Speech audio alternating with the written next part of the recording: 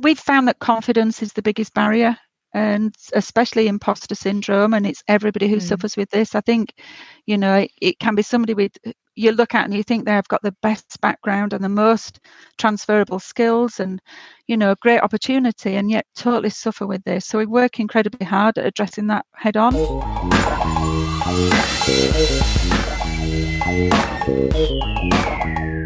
Hello everyone, and welcome to this next series of the VocTech podcast on the EdTech podcast. And this series is all about taking a look at vocational learning technologies and improving opportunity in the workplace. This series is supported by UFI VocTech Trust, and we've got loads of great episodes coming up, including a chat in January with author of the book End State, 9 Ways Society is Broken and How We Fix It. That's James Plunkett. So I'm very much looking forward to that. But before this week's episode, huge congrats to our podcast partners UFI VocTech Trust and CenturyTech for winning gold at the Learning Technologies Awards for best use of learning data analytics to impact learner and business performance. And UFI VocTech Trust funded projects including IDEA and the NYA Youth Work Academy also picked up a silver and bronze respectively. So big shout out to them, and also to LAS for winning Learning Organisation of the Year. It was a great night and ended late with a diminishing set of returns as the night progressed, as you can imagine. A quick reminder that if you would like tickets to the Reimagine Education Conference, which runs December the 6th to the 10th online, if you'd like to pick up some free tickets, they're worth $300 each. The EdTech podcast, as a partner of the event, has kindly been given an allocation of tickets to send out to our listeners. So do get in touch, or if you're on the website for reimagine-education.com, you can use the promo code REJUDGE, REJUDGE, all in caps, and enjoy the show. Okay, this week's episode was recorded live and features everything from how to remove barriers in education, how to boost learner confidence, and how to build a use case for tech in learning within a corporate or workplace environment. Here we go.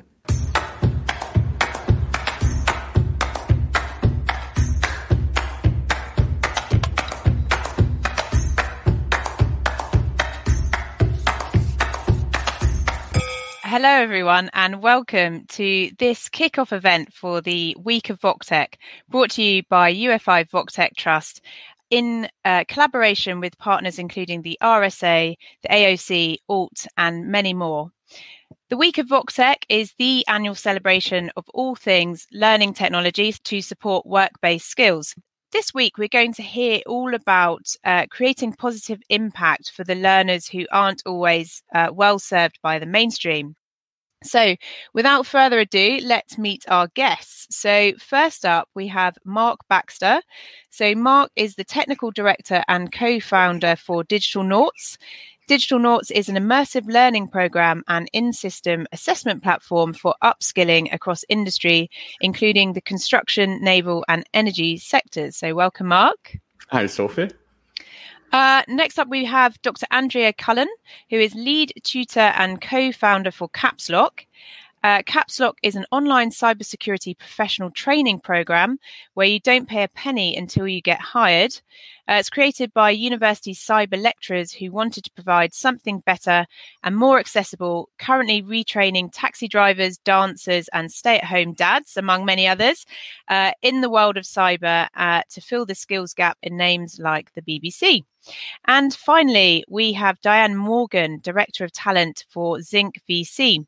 Zinc brings together the brightest minds to build and scale a brand new way to solve the most important societal problems faced by the developed world. So welcome, Diane, and welcome, Andrea, as well. And why I brought these particular guests together is that there are some common themes among them all. So in some capacity, their work all involves improving access to knowledge and skills. And put another way, that might mean removing barriers and bureaucracy, and also supporting learners who have not gone down the perhaps traditional pathway. So we will kick off. We'll get straight into things. Mark, let's start with you. Could you tell us a little bit about what you do at Digital Noughts? Yeah, no problem. So at Digital Noughts, we provide end-to-end solutions for the enterprise. So basically that means we help support all the difficult questions when it comes to adopting XR solutions. And by XR, I mean VR and augmented reality solutions, which I'm sure at this point most people are probably quite familiar with or have at least heard of at some point. So our mission as a business is to really bring that into companies who don't know how to do it. They don't know where to start. They've never approached it before, and really bring it in a meaningful way. Most of the industries that we tend to service are traditionally the industrial sectors. So these are places that might not have done your traditional e-learning before either. These construction sectors, people who have maybe not been through the standard education pathways, as you say, and have now ended up in construction. And it's a chance to give them a new safe way to train. And when we spoke before, you were sort of saying when you started this, people thought you were kind of mad, and the low hanging fruit and the easy option would have been just to develop another LMS platform. So can you tell us a little bit about what that was like right in the beginning, and then how that's evolved over time as well? Yeah, absolutely. So we started the business back in 2016. For me, as my background prior to that was still e-learning, but mostly traditional e-learning. And as you said, before I made learning management systems, I'm very much a technologist, being the CTO of the business. So for me, I didn't want to then come in and start making new learning management systems for VR. But one of the biggest gaps that we realized was that it was necessary. There was no solution in place to actually get content, this VR, this new medium, get it to the users in a meaningful way that was as simple as you could do traditionally, where you just enter in a URL, open up your LMS, select a course and run it. So there was a big gap there. And so for the first 2 years, up until about 2018, I just felt as though we were running around saying, yeah, VR is good, trust me, it will work. But there's some gaps and we need to address it and we need to get it sorted. Since then, thankfully, there's now a lot of solutions in place that can do it. Again, though, because of there's already so many learning management systems out there, we didn't want to just go and create another one just for the purpose of doing VR. So what we've ended up building is actually a solution that sort of sits in the middle, and it facilitates the connections between the learning management system and the VR training itself. So it's a little bit different. And what are some of the use cases that, some of your clients, your customers, I think I mentioned construction, naval. Mm-hmm. Could you enlighten us as to, what their problems are and how they're using immersive technology as well? Yes. The industrial sector is prime for accidents. People are injuring themselves all the time in this space. And VR is such a good solution for being able to take away that opportunity to make mistakes or to have these accidents. So it completely reduces the risk. So any sector that involves physical hands-on training with particularly big equipment, expensive equipment, it's a no-brainer for you to do it. And it's all very much process-driven as well. So it's all quite straightforward to translate from what you do just now into what would you like to do in VR. And the cost reductions and the benefits tend to be quite immediate as well. We spoke also before, because I know you were really busy with COP26, but also one of the past guests on the VocTech podcast was also the head for neurodiversity at the BBC. And I know there are some really interesting applications of VR for sort of empathy building, sort of soft skills training, being empathetic perhaps for people with autism in the workplace and that kind of thing. Have you seen any of those applications? Yeah, very much so. In fact, these are some of my personally more interesting applications for VR. As I says, the traditional training stuff is really straightforward in terms of the process-based training. But when look at the soft skills, you really want to have a sort of emotive connection with what you're engaging with. And if you can create a course or a module and you can leave the person who was in it, they can come out of it and leave that experience feeling a change internally, so it's some sort of internal strife, then that is a really successful training application. But it's not something that's easy to do. In the case of autism, for example, you get to experience perhaps what it's like to be in the shoes of somebody with autism and going around their day. There's a lot of experiences out there that are quite serious, quite dark, but you really do feel that presence and being in there and that connection to what that person's gone through, which otherwise you wouldn't ever been able to experience. So it's very, very good for giving that emotion. Fantastic. Diane, let's come over to you. One of the reasons I brought you into the discussion is because you've got this amazing involvement long-term with education and educational technology in various guises, but also with your current role at Zinc. I think the approach and the investment thesis and the support for founders has many similarities to UFI VocTech Trust in terms of supporting perhaps those who aren't always recognised and thinking about how to actually problem solve rather than just repeat what we've done before. So again, I'd love for you just to share with our listeners, your experience in the last sort of 10, 15 years and then what you're doing currently. Sure. So, and you mentioned Zinc and our founders. So I will start there. I'm head of talent at Zinc, and what we do is pull together founders who may be founders or may be about to become founders from all over the world who care deeply about a mission area and looking at society's challenges and thinking something has to be done. What we're doing isn't good enough, and how do we make that happen? So Zinc focuses on 4 missions: mental health, those left behind by automation and globalization, longer life, and the environment. And the idea is to pull together people who come from all different disciplines, all different walks of life, pre-team, pre-idea. So we're bringing people together on the main passion for this mission, and then training them over the course of 12 months, investing in them, investing in their businesses, about how to build a brand new business. So it's not throwing away everything that exists, but for instance, our mission this year is looking at the mental and emotional health of children and young people. It's looking at the systems. It's looking at education. It's looking at the networks of parents and carers. So the people that are founders within the Zinc community, some of them have experience and are serial entrepreneurs. Some are product people. But we have a huge chunk of people who are domain experts, school teachers, NHS workers, clinicians, commissioners, professors, researchers, looking at what's going on in this space and how can we come together and do something differently. So what I liked when I was talking to you about this is that they are coming with a different set of skills. On day one, which was 2 weeks ago, they wear the title of founder, and then they build their business up from that, really looking at problems in different ways. Yeah, it's so refreshing. It's such a different approach to, then sort of starting with an idea and it's fully fledged and then seeking the funding. And I love, I think we could all learn a lot from actually just getting interesting people in a room and sort of knocking heads together in that way, and then supporting the best innovations that come out of the back of it. And when we spoke before, you talked also about your prior work in education and then educational technology. Could you tell us a little bit about how that started and then your work at Trilogy as well? Sure. So my whole career has been in education. It's really been something that's been driving from my own personal background and what I've seen with family and colleagues, and the ability of education to open doors, and that's education of all kinds. So I really started to get involved in education technology in 2000 with the New York Times, where what we did was we built something called the Learning Network, which took stories from the paper that were about to be published the next day, worked overnight to create lesson plans and snippets so that teachers would be able to come into the classroom and speak about with their students, either in a 15-minute lesson plan or a 2-minute exercise, so that you could talk about what was happening in the world and feel really comfortable with that.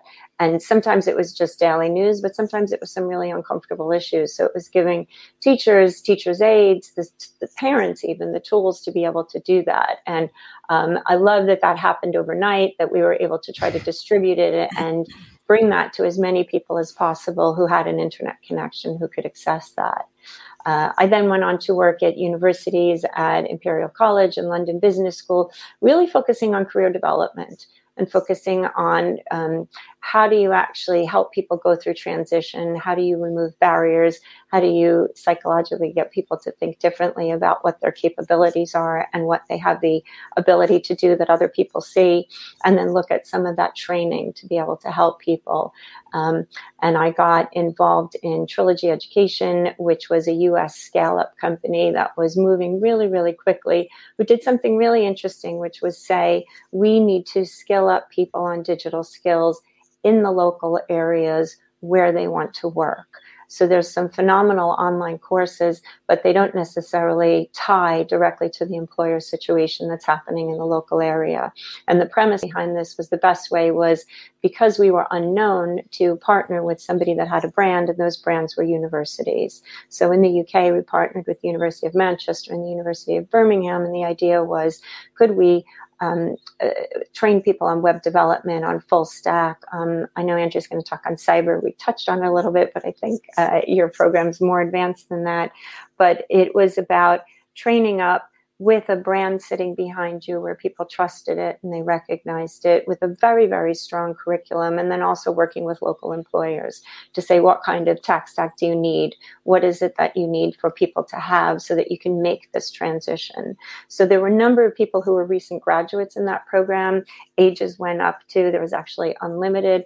What we were most excited about was about 25% of the students who came to us had not gone to university. So they were school leavers, and they were really facing this big transition. So the idea of having a program that they could trust, that they could learn from, and then there was this employer piece sitting at the end where they knew that the things that they were learning would be applicable in their local area.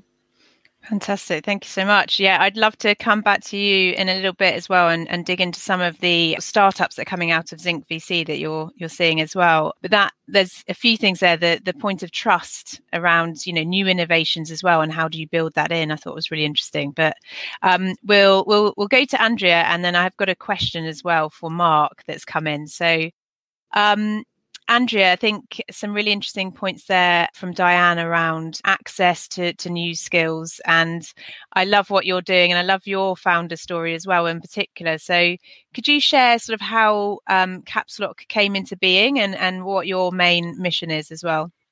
Yeah, sure. Great to see you all, actually, and good morning. Caps Lock really came about over a long period of time. I think from working within a university, I worked as a lecturer for over 16 years and saw the benefits really of education in that environment, with some of the rigor and some of the kind of the expertise behind it. But also at that point realised it wasn't an option open to everybody, a bit like, others have said around accessibility and opportunity. And I think taking environment, moving from there and working in consultancy and industry, saw the benefits of training and development in industry too, with the flexibility and, the agility that brings. And Caps Lock came about really by bringing the best of both worlds together.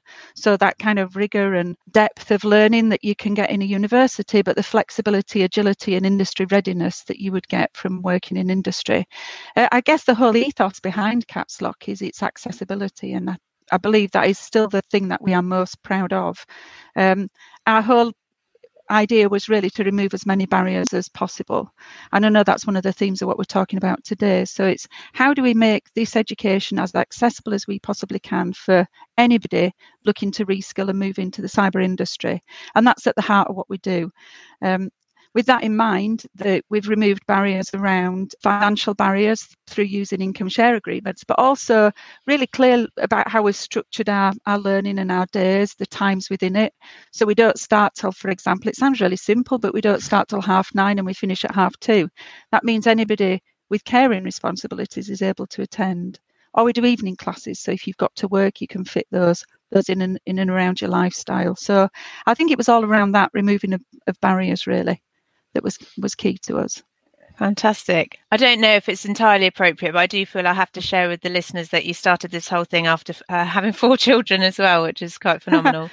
Yeah, it feels like the birth of a 5th child was Caps Lock. I think Brilliant. It is very much our thing that we're incredibly proud of. So Excellent. And you should be. Well, we'll come back to some of your use cases because I'm particularly interested in the appetite for reskilling existing employees within some of the employers that you work with into cyber and away from other areas. So I thought that was quite interesting. But I must tackle some of these questions that have come in. So Mark, got a question here. Would be useful to hear from Mark on the advantages of VR over, say, video for health and safety training. So what are the particular benefits versus video? Yeah, so this one comes up quite often. The obvious answer is that you're actually doing it physically. You're getting hands-on experience. So when it comes to this process-based training, you've got that muscle memory, so it tends to stick. So it's much more sticky, the actual training itself. But for me, what I find a little bit more interesting, as I touched on earlier, is the actual cultural change that you can have. This idea of being able to experience and empathy within the training. So to give you an example, in the construction industry, an industry which is traditionally, I would say they don't tell on each other, because you'll see at most construction sites, it's been X many days since we've had an incident on site or we've had an accident, and nobody wants to mess with that. Nobody wants to be the person that takes it from 400 days back down to 0 because they cut their thumb. So in that industry in particular, and a lot of similar industrial sectors, they're scared or hesitant to speak out when something happens. But if you force somebody within their training to have a fall off a height, for example, fall off a ladder or experience electrocution, or have that, surprise moment where they didn't expect something to go wrong because they weren't paying attention, you can do that safely, and they will fall virtually, of course, and experience what it's like to be in that position, but actually not take any of the risks to it. And what that does is it has this strange effect that people in the future, when they go back on site, they're more likely to speak up if they see somebody else behaving in a similar way. So if you forgot to attach your PPE or your piece of equipment to your climbing, your ladder as you're climbing up it, you see somebody else doing this, you're more likely to stop them and intervene rather than just let it go and say nothing. For me, I think that's quite a powerful one. I think that's really, really one of the sort of super weapons of virtual reality. The other thing that I find that's quite interesting about it that's came up before is, and this is similar to you were talking about assessment earlier, so this is somewhat related to assessment. And one of our customers, Takeda, asked us to do an assessment of their clean room, of people putting together the equipment. It's basically just a bunch of chemistry equipment, and they were to put it together. But when we looked at the data, because it's virtual reality and you can capture literally everything, it turns out that they expected people to be putting things in the wrong order in terms of connecting the pipes together and the wires and fitting all together. They expected that they would be doing it in the wrong order, and that was where the focus was from the L&D's point of view.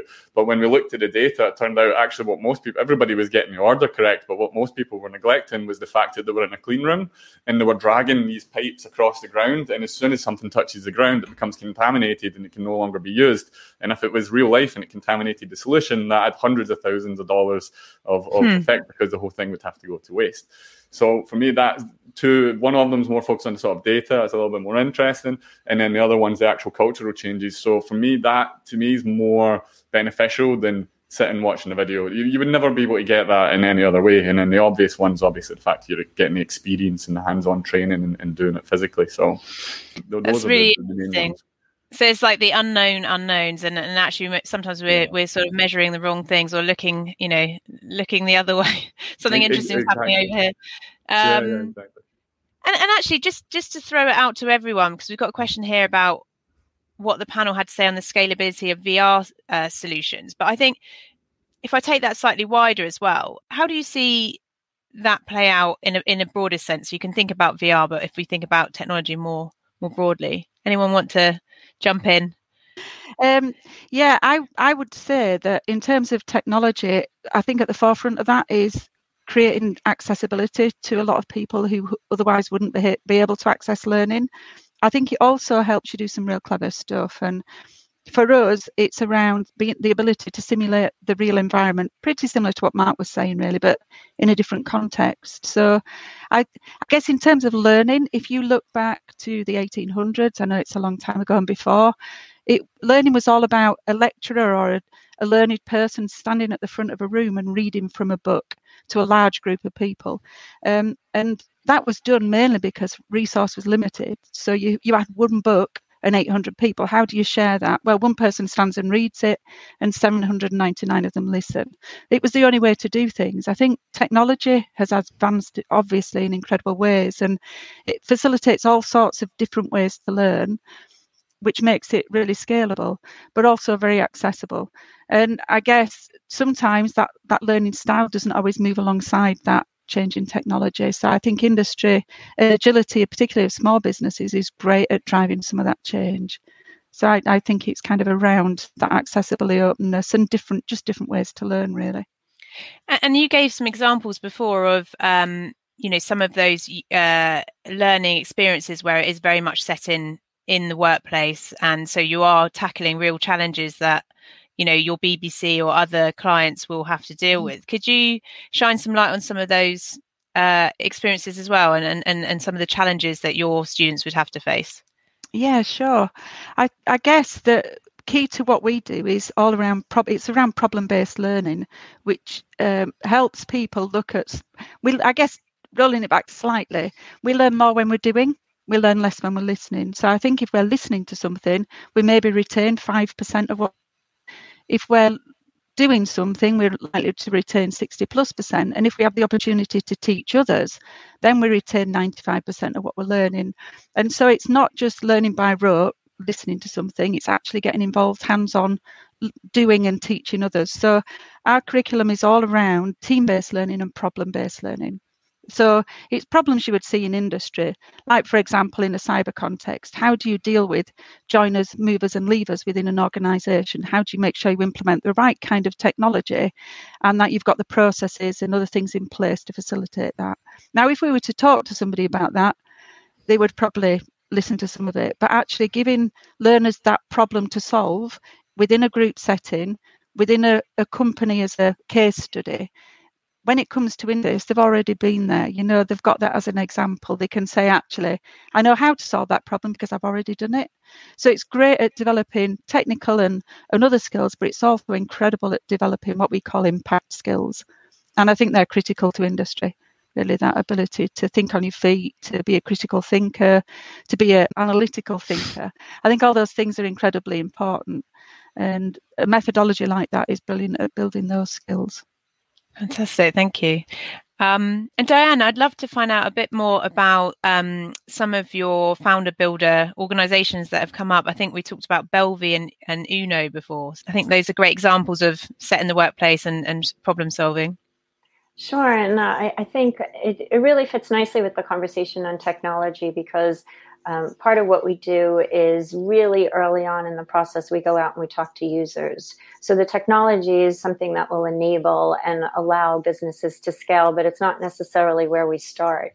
So just last week, we were in Bristol talking to parents, we're talking to going to schools, talking to university students. And the whole idea is for when you're building a business to get out there as quickly as possible, so you're not sit behind building something that nobody wants or that nobody would pay for or wouldn't be useful. And I think that's nice when you think about how the technology fits in, because sometimes it might be quite simple and sometimes it can be really advanced. So one of the examples that you just mentioned is Uno. And Uno is really developed to use machine learning and psychometric profiling to help people and employers find a good match where jobs are threatened by robots and automation. And that first started out looking at electricians and construction, is now working with data cabling and looking at utility companies, industries that have, as I would say, as almost second careers, where people could go and get a bit of training and then actually enter that segment. And the front end of that is quite basic. So it's really an app where you're testing out things that you like. So me as a user would be asked, do you like to wake up early? Do you care about other people? Do you want to is mess important to you, or can you function within it? Some really basic questions where I'm seeing a picture and then also there's some text underneath, and I either swipe that I agree or I don't agree. So that's actually pretty basic technology. The really interesting piece is the back end in working with the employers and gathering up enough significant data to say, okay, what are some of the personality traits of the people that would make a really nice transition to be trained up to go into data cabling?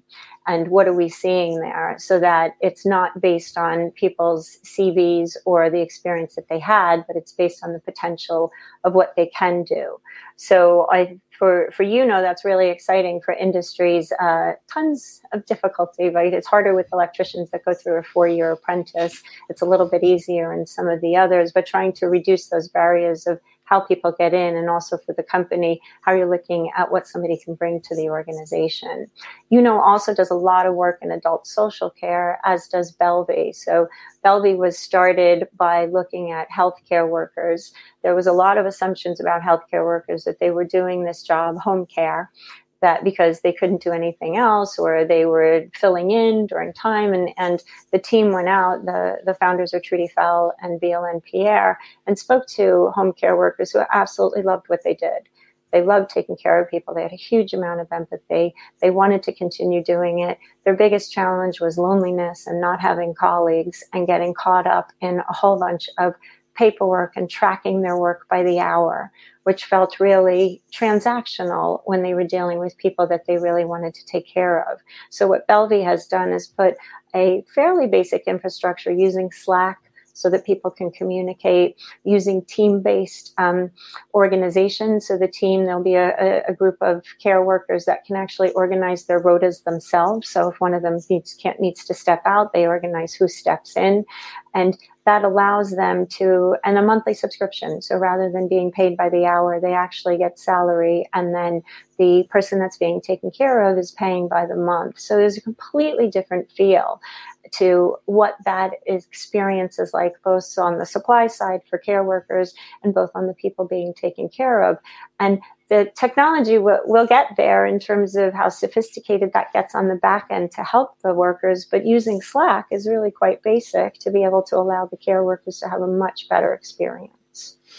Yeah, really interesting. So don't obsess about sort of technology right at the start necessarily. It's kind of what I got from what you're saying is, the importance of speaking to users and then also building that trust as well. And the example made me think of, I think UFI VocTech Trust has a collaboration with the Resolution Foundation. And now there's this idea of worker tech. So, actually using technology, using connections to one another and the transparency that technology allows to put ourselves in a better positions as employees as well. So thought that was a great example. Andrea, when we spoke before, we had a conversation around sort of the scale of the skills crisis now being so big that traditional ideas of recruitment and then, people leaving the business and more recruitment don't really stack up anymore. And so reskilling is becoming, a sort of burgeoning area.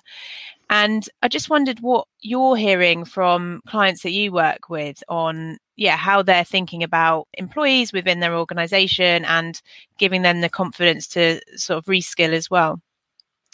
Yeah, it is a crisis. And like you say, kind of looking at your own talent pool is one way to start to address that. I guess there's a couple of types of organisers, a couple of types of relationships we work with. It might be that an organisation has a particular individual that they think actually they would benefit from going through this training programme. So they've kind of done that on a one-to-one kind of personal basis. Other organisations have a potentially bigger problem, and they might have a number of people within their organisation whose roles become redundant. And rather than actually letting somebody leave the organisation who has all that background experience, who understands the context, who understands the business, there's an opportunity to look at reskilling those people within the business. So actually saying, we've got this talent pool, it already exists, it already understands the business. Can we look at putting those people through a program like this and reskilling them so that they can come into a different part of the business and work within cyber? That's just starting to get a little bit of traction, really, because for a couple of reasons. I think going out into industry in general to look for cyber professionals is tricky. There's a shortfall of individuals more generally. So I think it's 10,000 a year unfilled, growing year on year. So it's difficult to get the skills you need. If you've already got talent within a business who understand the business, who are loyal to the business, then it's great actually to look at that repurposing of roles and moving people into other areas. It kind of makes sense. And what are some of your favourite learner stories or learner journeys that have gone through sort of Caps Lock as well? Oh, every learner's my favourite. Yeah, but I think some great stories, really. I think, I talked a bit about removing barriers, and one of the biggest barriers people face for getting into training or kind of career change is what they've done in the past. So it's actually, did I get these A levels? Did I get these GCSEs? Have I got that degree? Have I got that experience? And all these things can actually hold somebody up from moving on with, in a direction they want to go. And that was the biggest barrier we removed. So instead of looking back into somebody's history and saying, do they have the right background for us to be able to train or reskill into cyber, it's actually, do they have the potential? So it's taking an individual, giving them some pre-course opportunity so they can go in, learn a bit about cyber, do a number of tasks, write a personal statement about determination. And all those things are more of an indicator of success than did I do an A-level 20 years ago.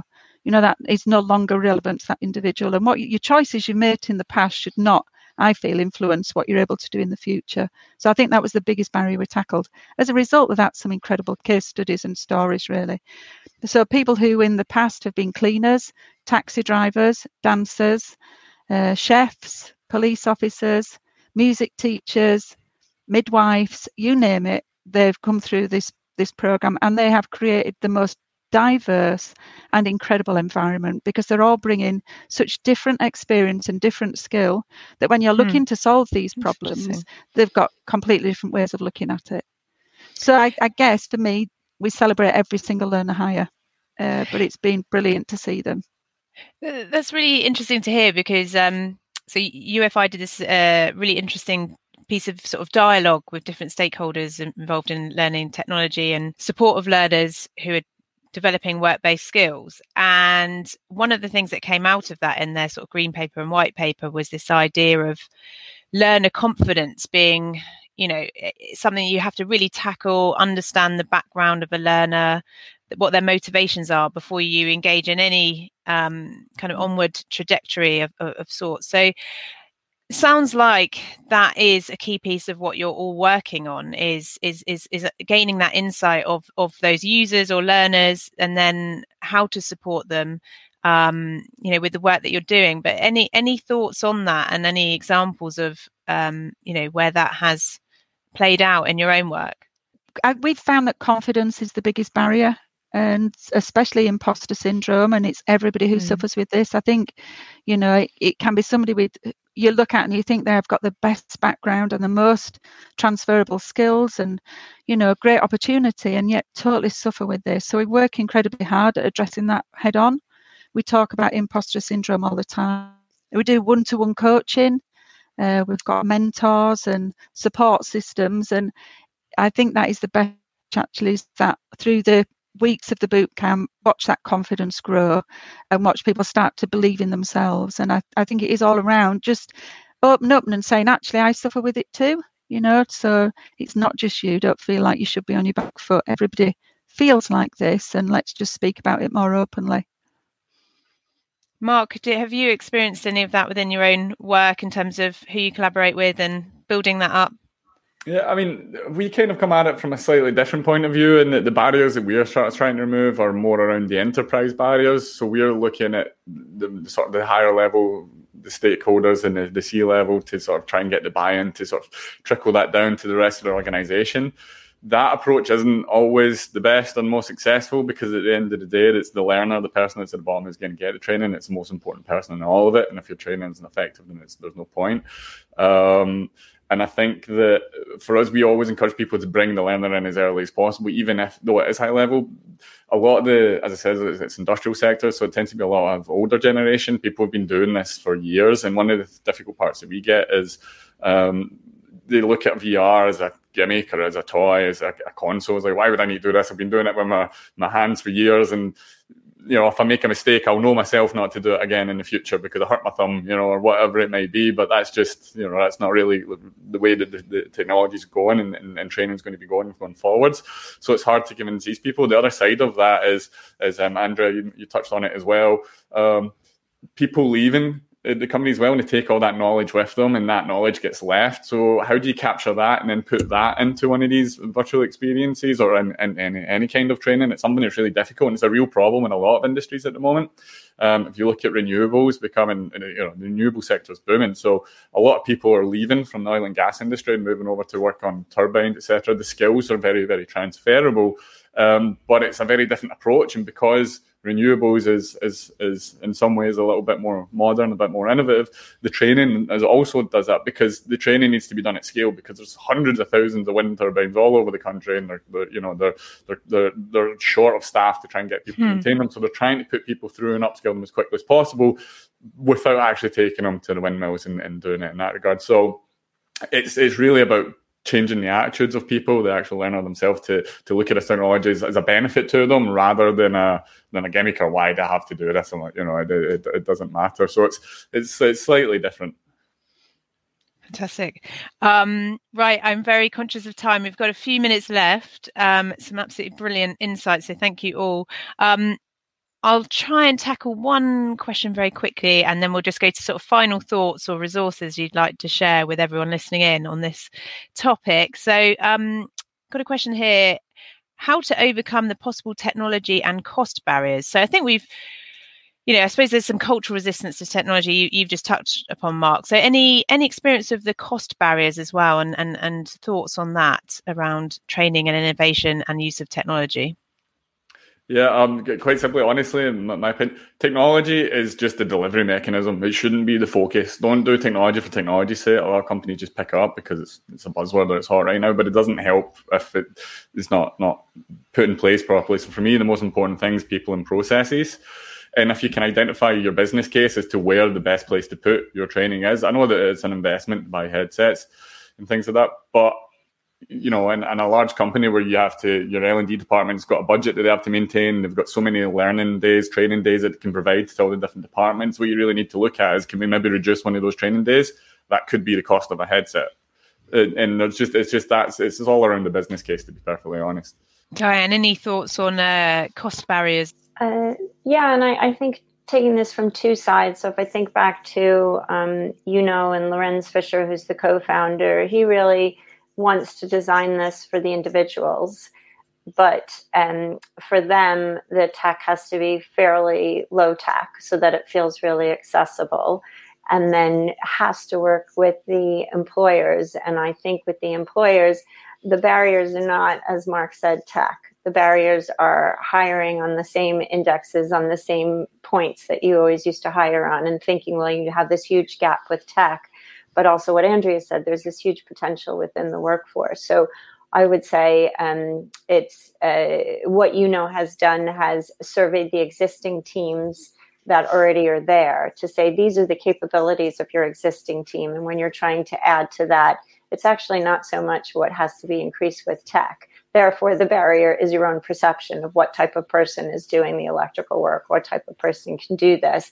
And then the tech can actually support all of them. So I guess I would say I'm less concerned with some of the cost barriers. And then I also think that some of the tech will get there, right? If we think where we are a few years ago, if we build towards what we want to build, and then actually the tech can meet us.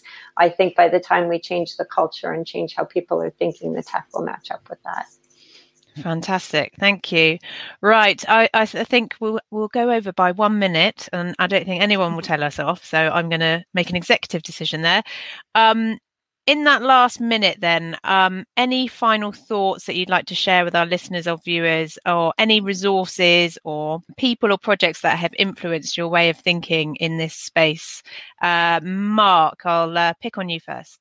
Yeah, no problem. I know VR is quite an intimidating space to come into, but if anybody's looking, if you're starting from complete zero, you have no idea where to go, I would suggest that you pick up the book by Charlie Fink. It's called The Metaverse. I know it's a buzzword right now, kind of hate it, but it's actually a very good book, and it covers a lot of, and quite detail as well, but it's still very approachable, and it covers a lot of the sort of where the direction that the industry is probably still going today.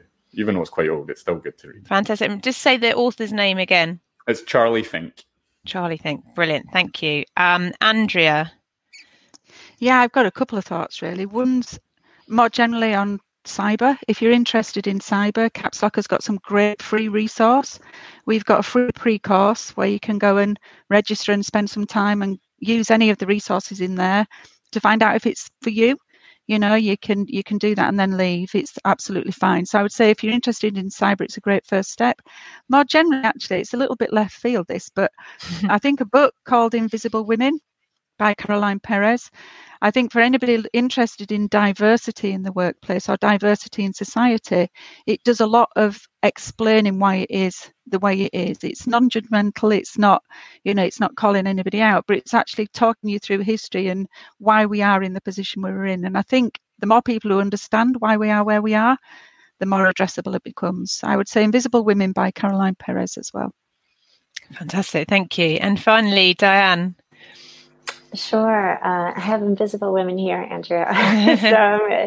It's a great read. And I wanted to just mention one resource which is called The Dots, which is a new type of recruitment tool, that new app that looks at teams. And I just think that's interesting when you're thinking about how do people get into different areas. It's really team-based and focused on, and it's designed originally for the creative industry, but spreading out to say your CV may have a whole list of short projects that don't seem like they add up to the skills where you can do a job. But if you've worked on a project with a team member, then you can see kind of this team benefit of who recommends. So I think it's also an interesting model. The book I am kind of taken with these days is called Street Gangs. It's the history of Sesame Street. And it is all about how different diverse people came together, television producers and academics and parents and children, to create a really good educational experience with television. So it kind of speaks to, does the tech have to be so advanced? Can we leverage the technology that already exists? And it was a new way to take advantage of the fact that so many young people were watching television in the early 70s. And could you actually change what they were getting out of that to have more of an educational focus? Yeah, I love that one. And a slight aside, but I very nearly by mistake named my children Bert and Ernie. And then I realised what was happening, and I stopped that immediately. But on that subject, there's a great campaign at the moment for children who are watching cartoons to turn on subtitles, and it increases your reading capacity. Yeah, Ollie Barrett is doing lots of work, and it's amazing how much the retention is and how you can actually, the language fluidity coming from that, turn on the subtitles. Yeah. Love it. So all the guests here, thank you so much for your time, both in the run-up preparing for this and today. Everyone watching in, thank you for tuning in. And if you're listening back, thank you also. There'll be tons more episodes of the VoxTech podcast to come. And we've got authors who are looking into this space and researchers and many other innovations. So thank you again. Do go and check out the Week of VoxTech and the work of all the guests on today's show. And otherwise, have a fantastic week. And thank you very much. Bye-bye.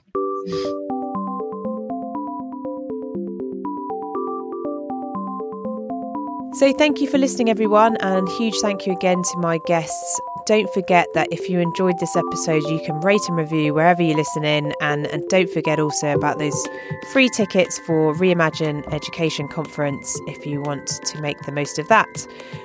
We've got another episode coming up in a few weeks which features the Lumina Foundation, who are doing some excellent work in terms of mapping credentialing across the US with the view to getting at least 60% of US adults all equipped with a meaningful credential to support their workplace endeavours. So check out Lumina Foundation, and we're also chatting to Lambda. And Lambda, many of you will know, one of the original coding boot camps based on a income sharing agreement model. So chatting to both of those. It's quite a quick episode, 30 minutes or so, and that will go out the same week as Reimagine Education Conference, which is December the 6th to the 10th again. So until then, have some great times, have a wonderful week, and make sure you're subscribed if you're not already, because then you'll get our episodes first. So that's all. Take care, listeners. Bye-bye.